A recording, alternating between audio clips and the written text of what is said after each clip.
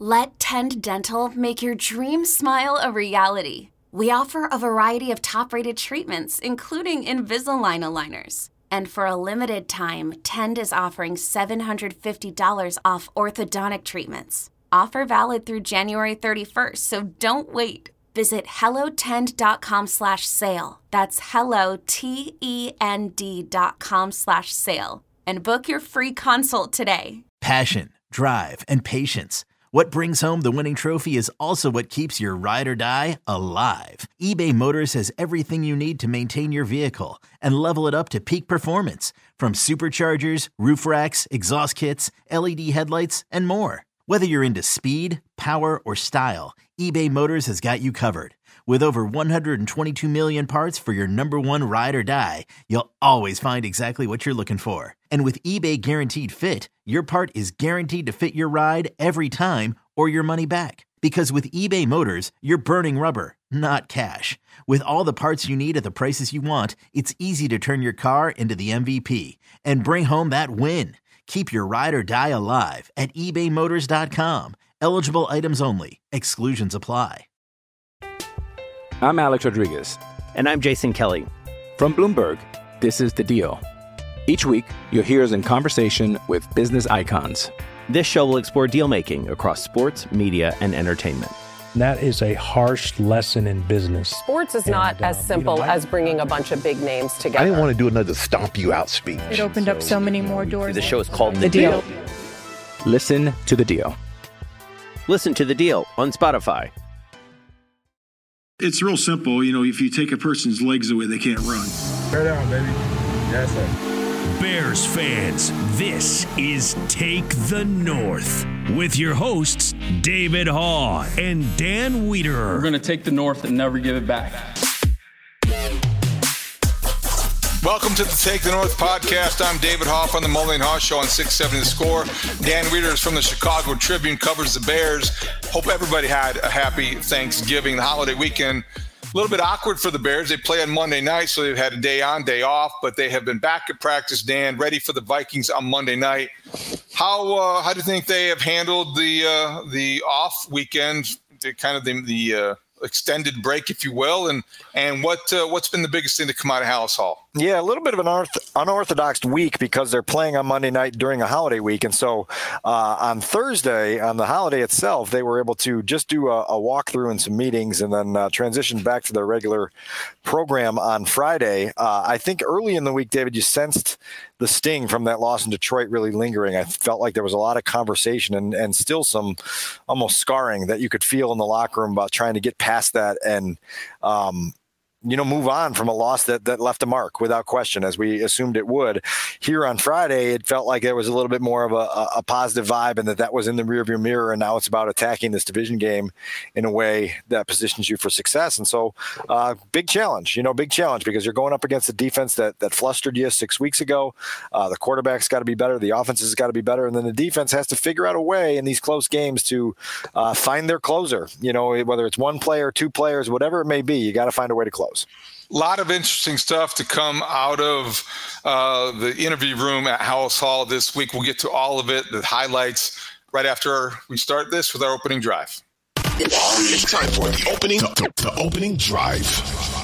So, Dan, Justin Fields was, I thought, expansive is probably the best word. It seemed like he talked a little bit. He was willing to go into some explanations about some things that happened against the Lions. Obviously, he's coming off a very good individual game. The team hasn't won, and they didn't win that game, a tough loss. But it's interesting to me how he has been pretty good after the defeat, even though everybody, in Chicago is like, oh boy, the Bears are 3-8, and they're staring at another season and what's going to be next for Matt Eberflus. Justin Fields has handled himself like, okay, he understands how bad things are, but not all that negative.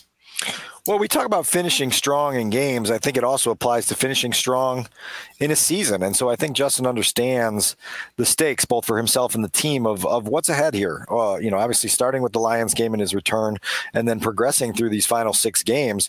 The bye week comes right after the Monday night game. So you'll have a chance to reset a little bit there and then try to really close in a way that is strong. And look, I think it was kind of universal in this building that there was a lot of energy that Justin's performance against the Lions provided. It was really good in a lot of different ways. And so you're looking to build on that, and all this is about building, about climbing.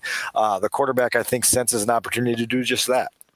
I thought it was most interesting to me the way that he talked about the Tyler Scott play, the miss, the fact that I don't know if it was technically a drop, if it went down as a drop, but I think it was a play that everyone feels like Tyler Scott could have made, will make it one day, but it was not because of Justin Fields in the throw that it didn't work. And I thought that when asked about would he go back to him again, his philosophy about going to receivers and expecting them to do their jobs as long as he does his was, I thought, and maybe he's always felt this way, and that's what always made him a good quarterback.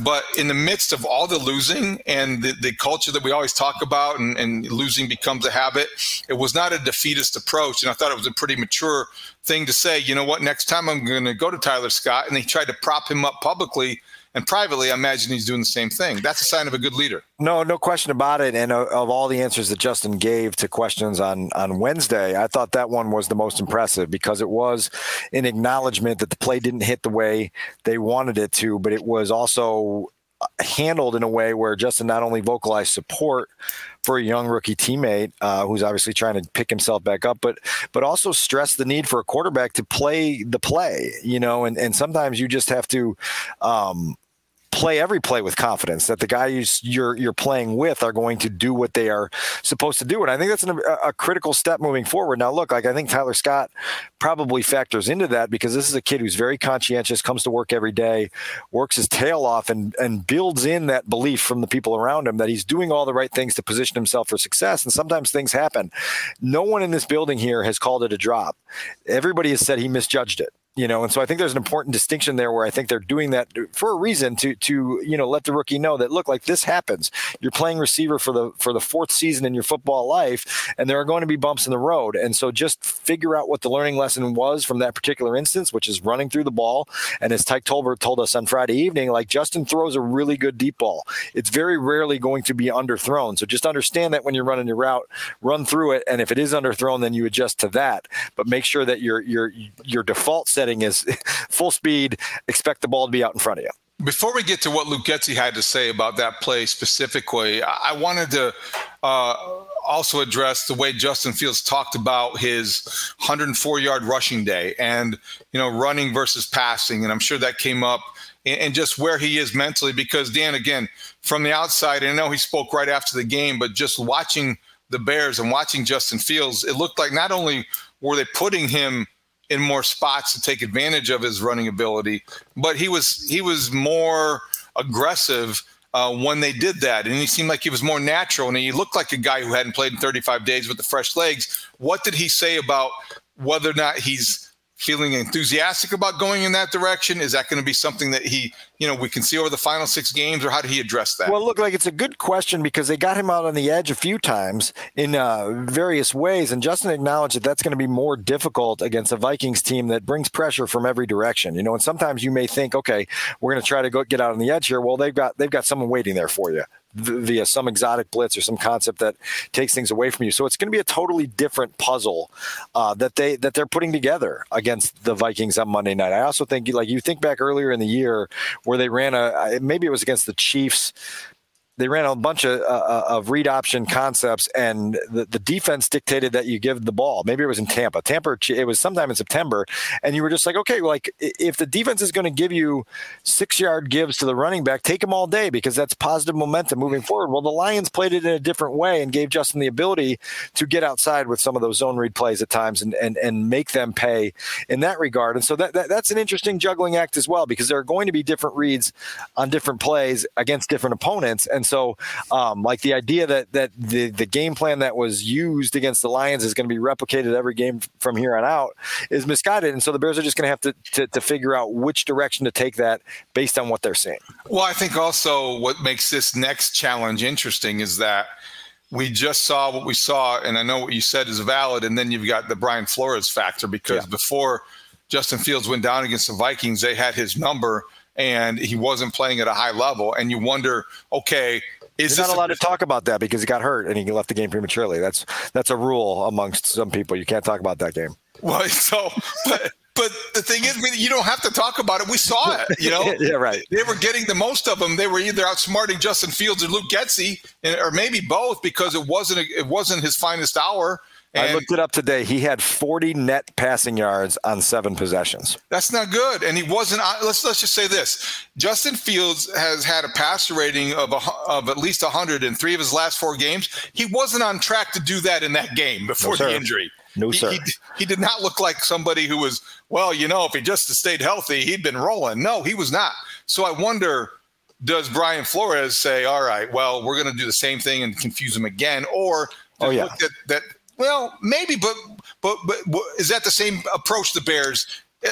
Can't you acknowledge? I mean, the approach against the Lions was different than the approach against the Vikings in the way that they utilized Justin Fields. Oh, 100%. No, I'm saying that I fully expect Brian Flores to turn it loose again, and you're going to be seeing pressures on 2 out of every 3 snaps, coming from all different directions, from all different combinations of players. And so I think there's a lot of people that expect this to be another good measuring stick moment because you saw what happened the first time they played. Now, how do you respond to that? How does the coordinator play the chess game in a way that sets you up for success? How do you as a quarterback live through the experience you had 6 weeks ago and take your best foot and move it forward, and so that's going to be really interesting to watch it play out on a national stage Monday night again, right? Like there's no hiding, and this is going to be a game that's illuminated for the world to see. And as you know, really since last March, the Justin Fields conversation has been supercharged locally. It's been supercharged at times nationally, and so I think the whole world is going to be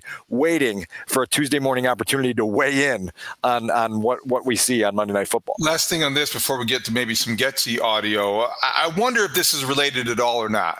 Justin Jefferson's status for the game would be considered murky as we sit here and talk today. I don't know if there's going to be much clarity before Monday night. Maybe they like it that way. I don't think that the criticism he's been exposed to on social media has been fair, and I'm glad that he lashed out on Friday against some of those characterizations. But I wonder this. Does his availability affect how the Vikings will approach their overall game plan with Kevin O'Connell?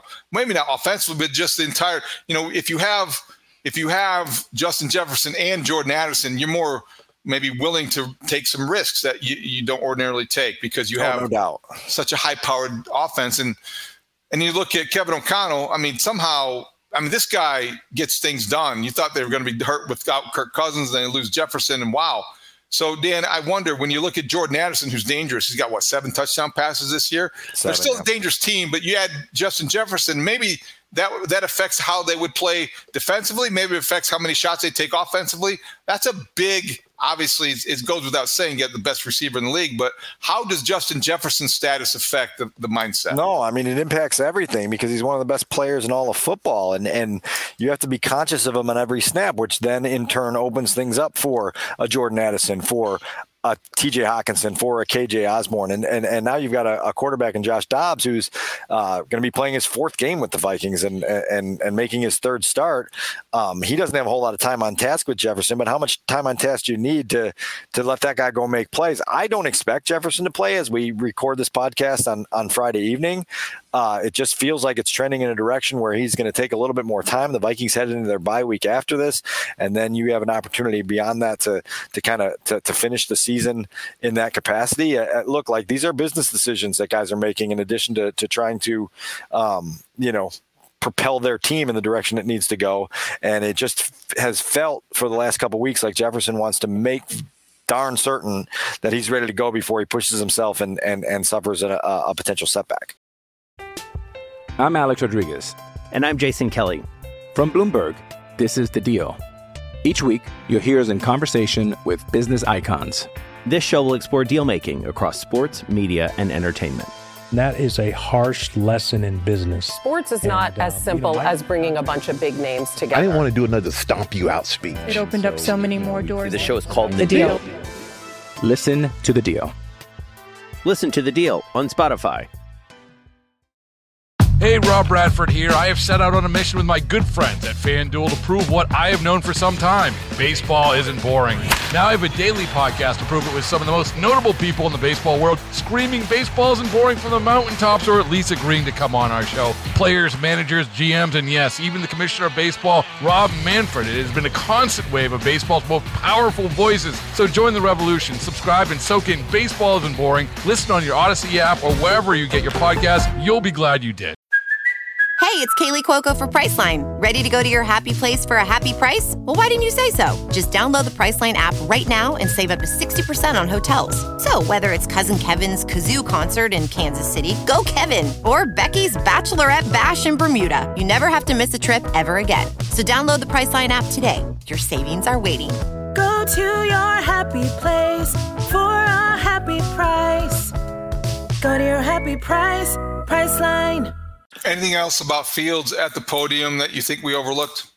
No, not from the podium, and we can get into some more conversation about the offense and Justin through the words of Luke Getsy, because I thought there was some really good stuff on Friday from the offensive coordinator. Let's start with Luke Getsy talking about the play that everyone's talking about, the miss to Tyler Scott, and whether or not that was the right decision by Justin Fields, because there's been a lot of conversation in Chicago about taking the shorter route, the shorter completion, and going to your best player, DJ Moore, who appeared to be open. This is what Luke Getsy had to say about that balance. I mean, yeah, I think that's all part of your growth. And when you're going through those types of situations, you always want to factor in who people are. That's always, matchups are always kind of the starting point of our week, when you're putting your plan together.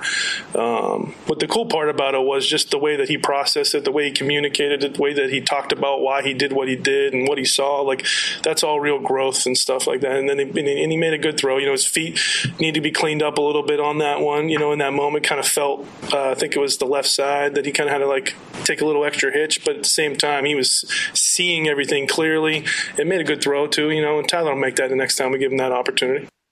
I think the seeing it clearly part is significant, because we've talked for months and probably years now about Justin not only seeing it clearly, but processing it fast enough to react properly. And so, the opportunity there to diagnose what you're seeing from an opposing defense, to understand what your kind of pecking order is when you get coverage A, B, or C.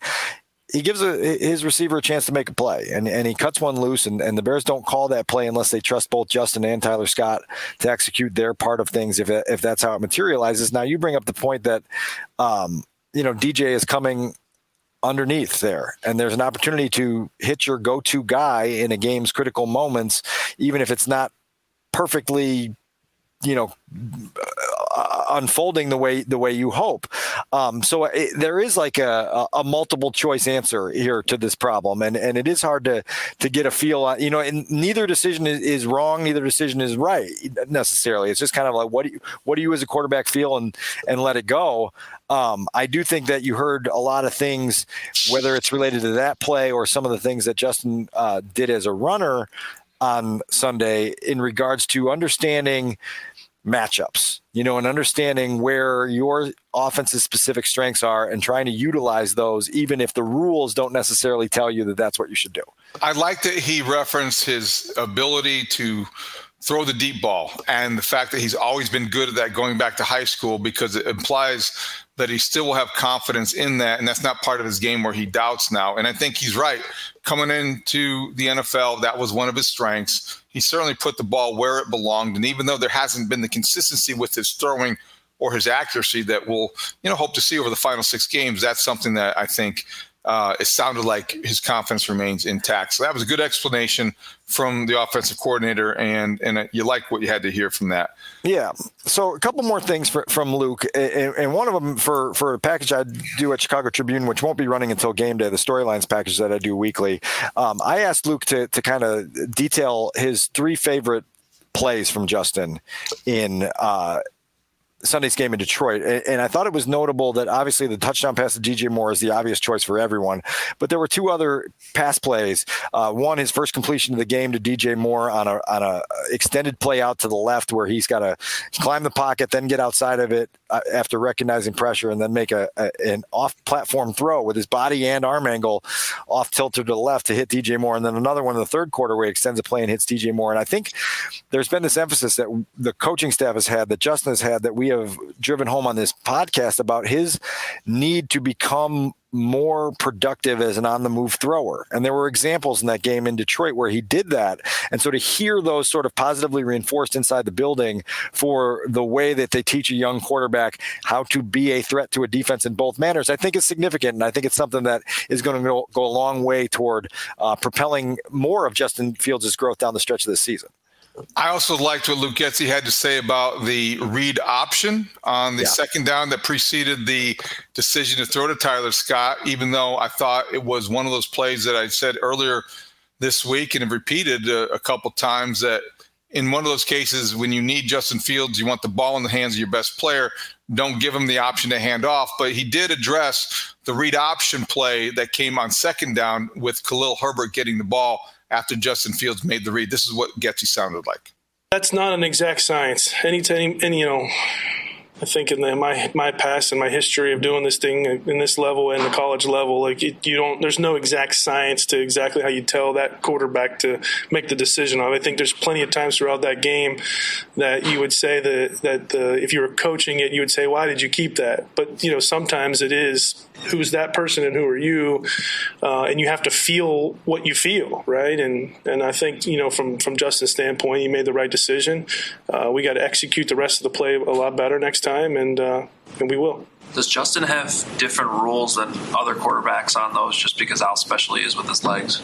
I wouldn't say like different rules in the sense of like you get to do kind of whatever you want. I think every person has to have a set of standards for what allows them to make that decision to go or not go. So I think that's nothing different that if I was throwing a 20-yard in versus Brett Favre throwing a 20-yard in, right, he's going to have a little bit less window he can fit in between like that besides that. And so like I think that's kind of goes into the same kind of thought process, like who am I, who is that person, what's their body language, like all that stuff goes into it when you're making those decisions in that split second. I'll say this for Luke Getsy. You may not always agree with him, and certainly you have the offensive coordinator of the Bears. That's going to come with the territory. He does explain his decisions thoughtfully once he's had 3.5 days to consider what he's going to say. Oh, a little tack on at the end. No. I mean, maybe that's a little bit of a disclaimer. That's probably an unnecessary jab. But look, I think he would explain it clearly, even if it was Sunday night. When you're going through those things, and that's one of the things I've appreciated because it's helped me learn the game and learn the Bears through a lens of the people that are operating it. And so that probably factors into some of the things that I say here on this podcast and mold it in. But in this specific topic, I think there's a notable concept here of trying to blend kind of the rules of what you're looking for in a play with your special gifts as a player, and when you can kind of use your special gifts to put some artistry on a play, The give to Herbert, which is what precipitated that question, I said on Sunday evening that I thought it was the right read and the wrong decision, because at that point of the game with how Justin had run against the Lions, I think the read may tell you one thing, but your gut should be like, you know what, screw it. I'm going to go win the game. Like I'm the best player in our offense, and we've got a running back who's had a rough day, and Derek Barnes, this linebacker out here who's playing the play perfectly to take me away, isn't as good as me. And so it's like, Kobe going one-on-one at the end of a game. It might not be the best basketball play, but it's Kobe going one-on-one at the end. So right. Like figure it out and go that route. And so, look, I think a lot of that read option game on Sunday, there were moments where it could go either way. And so a quarterback's got to feel that out.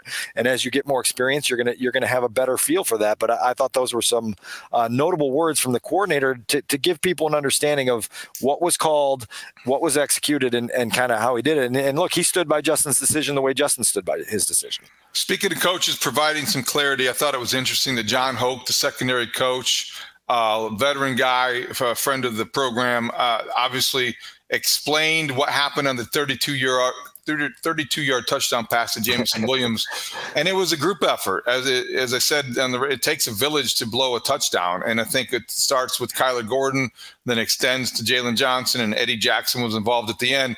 Yeah, so after you, me, and Studs stumbled through the explanation of that entire play in live action on our last podcast, I felt obligated to give John Hoke the microphone and let him kind of talk our audience through exactly what happened on that play. And so here's what the defensive backs coach had to say. Well, I think everybody's got to be just a little bit more aware, a little bit more on the same page, with what part of the field they need to be handling. We had, I know Kyler was there, and Jalen was there, and Eddie was there. Everybody just needs to keep pushing up a little bit higher. As much it's never one guy. So all three of them have to just have awareness and just keep climbing for depth on that one, and just kind of let the flat be the flat, and go tackle that. Yep, keep making them burn clock, tackle him in bounds, and let's go to the next play. So that's got to speak to your defensive back sensibility there, right, David? Yeah, we used to call it cash and credit. I mean, you'd be able to figure it out, and you definitely have to keep everything in front of you, and you're not going to get hurt that way. You're certainly not going to lose a ball game and get beat for a touchdown. And two coverage and zone coverage like that, everything's on a string. So it starts with the guy in the nickel, and John Hoke explained it very well. And I don't think he let anybody off the hook. I mean, that's just a coach being accountable based on the coaching points and the teaching points of that defense. And he was very honest and direct about it. And you also talked to him about Jalen Johnson missing the pick six, or he was asked about that. Is that not just the pick six, but the other one, the wayward one that Goff threw in the fourth quarter, where Jalen looked like he had another opportunity for what would have been a win-sealing takeaway, most likely, and couldn't quite get there. I talked to Jalen about that play after talking to John Hoke, and he said he just felt like he was trying so hard to get himself under the football with the way it was thrown that he kind of lost the tracking element of the play. Well, here was the back and forth with John Hoke about that sequence. So it had good rush, right? Ball came out, kind of a bad ball, and he stuck his foot in the ground and couldn't get an extra step in there just to get just a little bit closer to it so he could catch it cleaner. Is the way it played out to me. Given where he's at, is that a play that he needs to make, just understanding where he wants to go and what you guys need him to be? Absolutely. And he knows that. Nobody's beating themselves up more than he is right now. And I do feel for him because he's working at it. I mean, after practice, the quarterbacks are throwing to him. In pregame, I throw to him. He's working extra on. He knows that's something that he's got to continue to grow as a player, and he's working at it, and he works at it every day. But at the end of the day, you got to make those plays in those moments, and he knows that. He's well aware. At the end of the day, you got to make those plays in those moments. That's the punctuation on all of it, right? That's the Deron Bland lesson. Oh my gosh, the Cowboys cornerback. Every Bears fan had to be watching that on Thanksgiving, thinking, 5 pick sixes? David, Five pick sixes? I talked to Jalen Johnson about just that today. He trains with Deron Bland in Fresno in the offseason, so they know each other very well. And so he understands kind of the opportunities that Deron Bland has capitalized on. Eddie Jackson also talked about that because not that long ago, 5 years ago, Eddie Jackson was the guy who was lighting up TV screens with touchdown after touchdown after touchdown after touchdown. And it's been a long time since he's been in that groove, right? And so, he's a guy was in a pretty good groove. I don't know if he was in a 5 pick six kind of groove. How many touchdowns did he score in 2018? I need to do a quick check here. He had the one against the Vikings in primetime. He had the one against the Lions on Thanksgiving. There was at least 3, maybe 4 touchdowns that season from Eddie Jackson. All right. And it was there for him. And so he knows what it is. And those guys in the defensive backfield have great appreciation for this dude coming in for Trayvon Diggs and obviously putting himself in position to one day earn a lot of money if he can keep this production up. 6 games left. He's going to get votes for Defensive Player of the Year if this keeps up. Eddie gave him an endorsement for that today, saying he should be in the conversation, if not the front runner. And Studs gives us the actual 3 touchdowns in 2018, and so I named them all for you. You did. I mean, we remember him well. that was a long time ago. Okay, so let's get into everything you have compiled and distributed in your numbers game this week on ChicagoTribune.com. Numbers game. All right, we'll get to that's good. We'll get to the predictions in a second. Dan, on ChicagoTribune.com, you've got 12 numbers that tell a story this week. They're good ones again. Where do you want to start? What are the highlights? Yeah, I'm going to start with 7, and that's the number of career games where Justin Fields has had a passer rating above 100. You mentioned earlier in this episode that 3 of those have come in his last 4 starts, which is obviously a trend in the right direction for how Justin's seeing the field and working the passing game right now. Over the last 4 starts, he's thrown for 844 yards, 9 touchdowns, 2 interceptions, and a 116.5 rating. So that's obviously an encouraging note as it relates to the quarterback trying to string together a strong finish. That's a good one. What else? All right. Second number is 104.5. That's the average receiving yards per game in the 6 contests that Fields has started and finished for DJ Moore, who's coming off a 7-catch, 96-yard, 1-touchdown performance last week against the Lions. He only had 1 catch for 7 yards in the 7 possessions that Fields was on the field against the Vikings 6 weeks ago. So those 2 numbers are at odds with each other. A 104.5 yards per game average in 6 full games and only 7 yards in the abbreviated game that Justin Fields played. So let's see what happens on Monday night. So do you think it's DJ Moore? Is that chemistry? Is it anything more than that? It's an easy thing to cite, but are they just more likely to take a shot down the field with Justin Fields than when he was with Tyson Bagent in the 4 games? I mean, that's a pretty stark contrast in his production. Well, look, and you just, chemistry is a big part of this, but those are the 2 best players on your offense. And so you're trying every single week to get those guys going. And we already talked about the touchdown pass to DJ in Detroit, the off-script plays that Justin made to him in Detroit. So there's something here, and there's something here that is obvious and something that you got to tap into every week. And again, now you got to do it against an opponent that took you away the last time. And so let's see how they respond. Any good Josh Dobbs numbers? I did have a good Josh Dobbs numbers.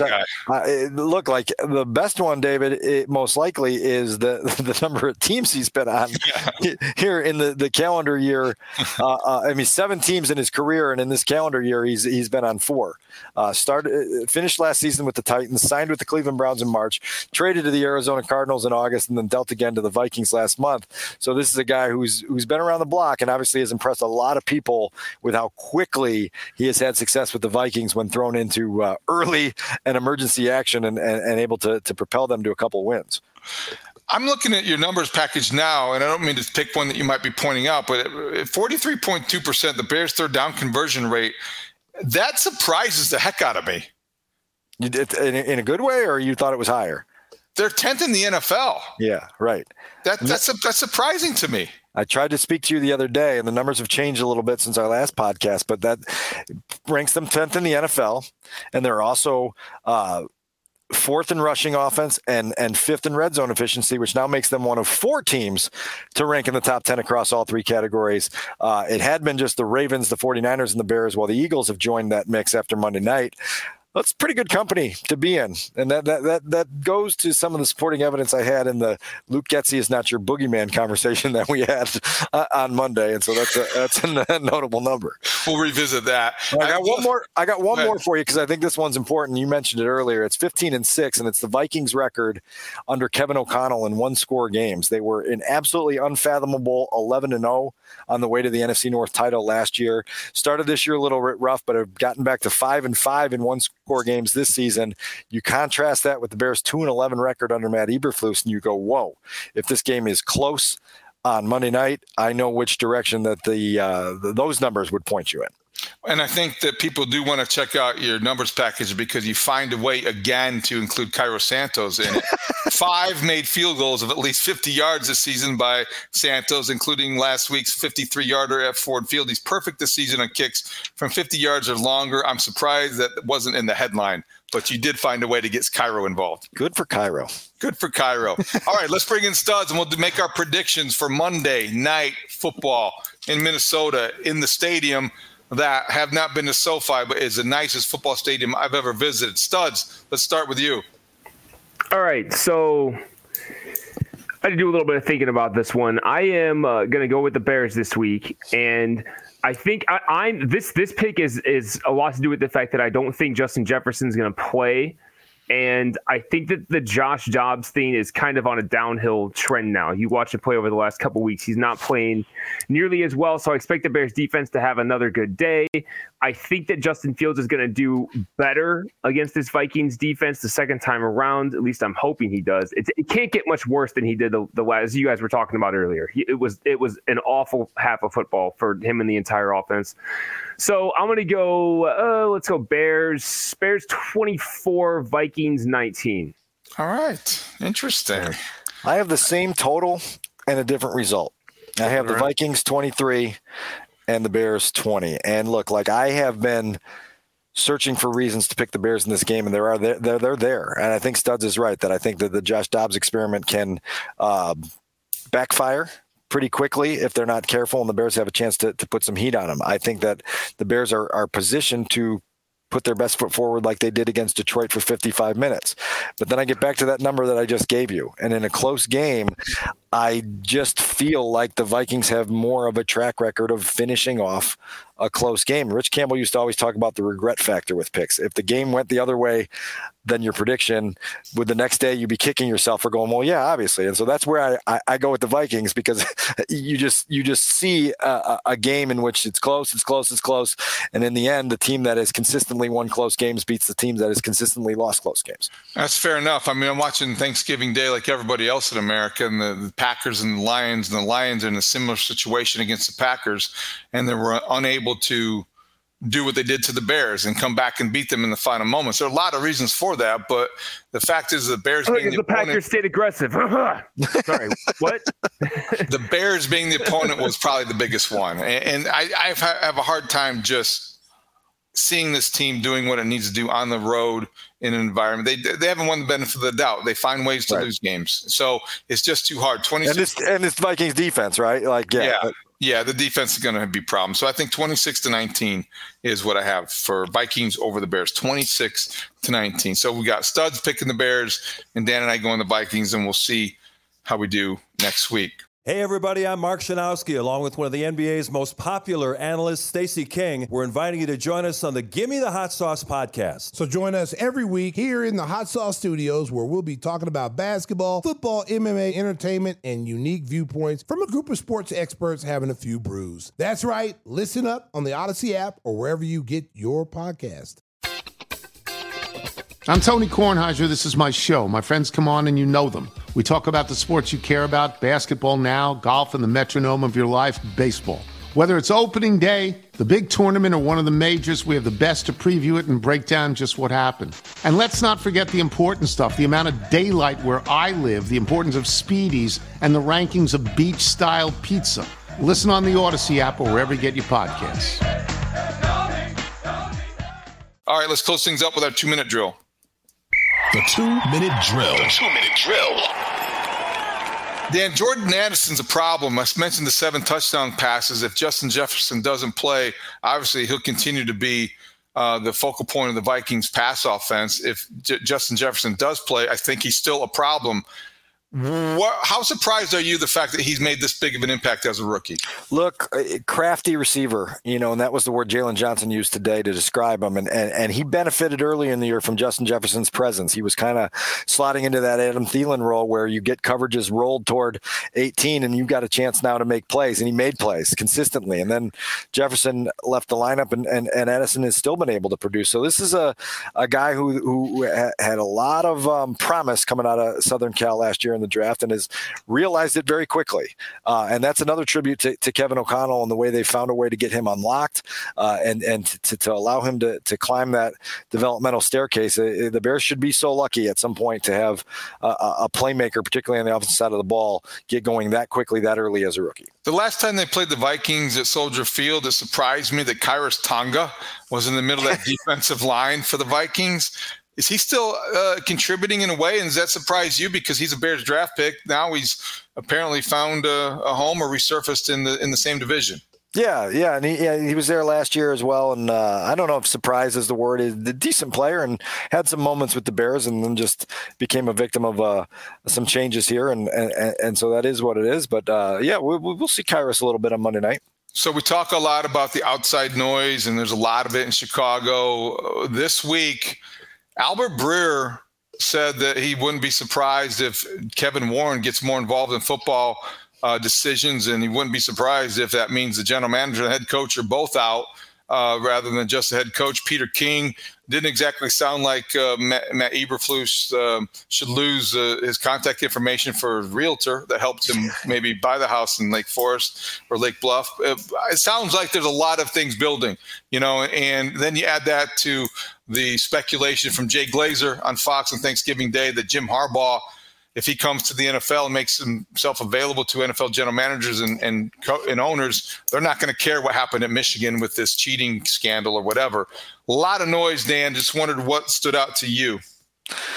Well, I got knots in my stomach as you were describing all of that, because the noise cycle of late December, early to late January in the NFL is hard to deal with at times, because it's a lot of rumor, speculation, informed guesses, and you've got to sort one from the other, and it's not always easy to do. I would say a couple things from my front. I'm sitting inside this building right now, and if those who are watching us on the YouTube channel can see, I'm the last person here in the media room on Black Friday, so I'm giving myself a pat on the back for being the lone survivor here late on Black Friday. But I would say this, that I would be a little bit surprised if Ryan Poles was shown the door for a couple of reasons, because I know that Kevin Warren has great admiration for the way Ryan goes about his business, for the way he's trying to put together this team. And I also feel like a general manager is usually owed, barring an absolute disaster, the opportunity to pick a quarterback. And sometimes you pick a quarterback and it's the one that's already here, which Phil Emery did when he signed Jay Cutler to the long-term extension, right? That was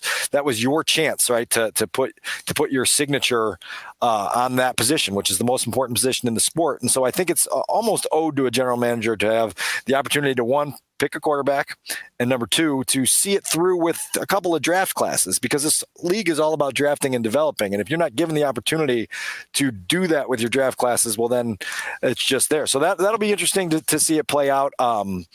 Again, we got a lot of football left. We got 6 games and 7 weeks left. A lot can change. You've been around long enough to know that stories can go in a lot of different directions with the time that's left. And so, noise is noise for right now, and we're going to have to continue to work through it.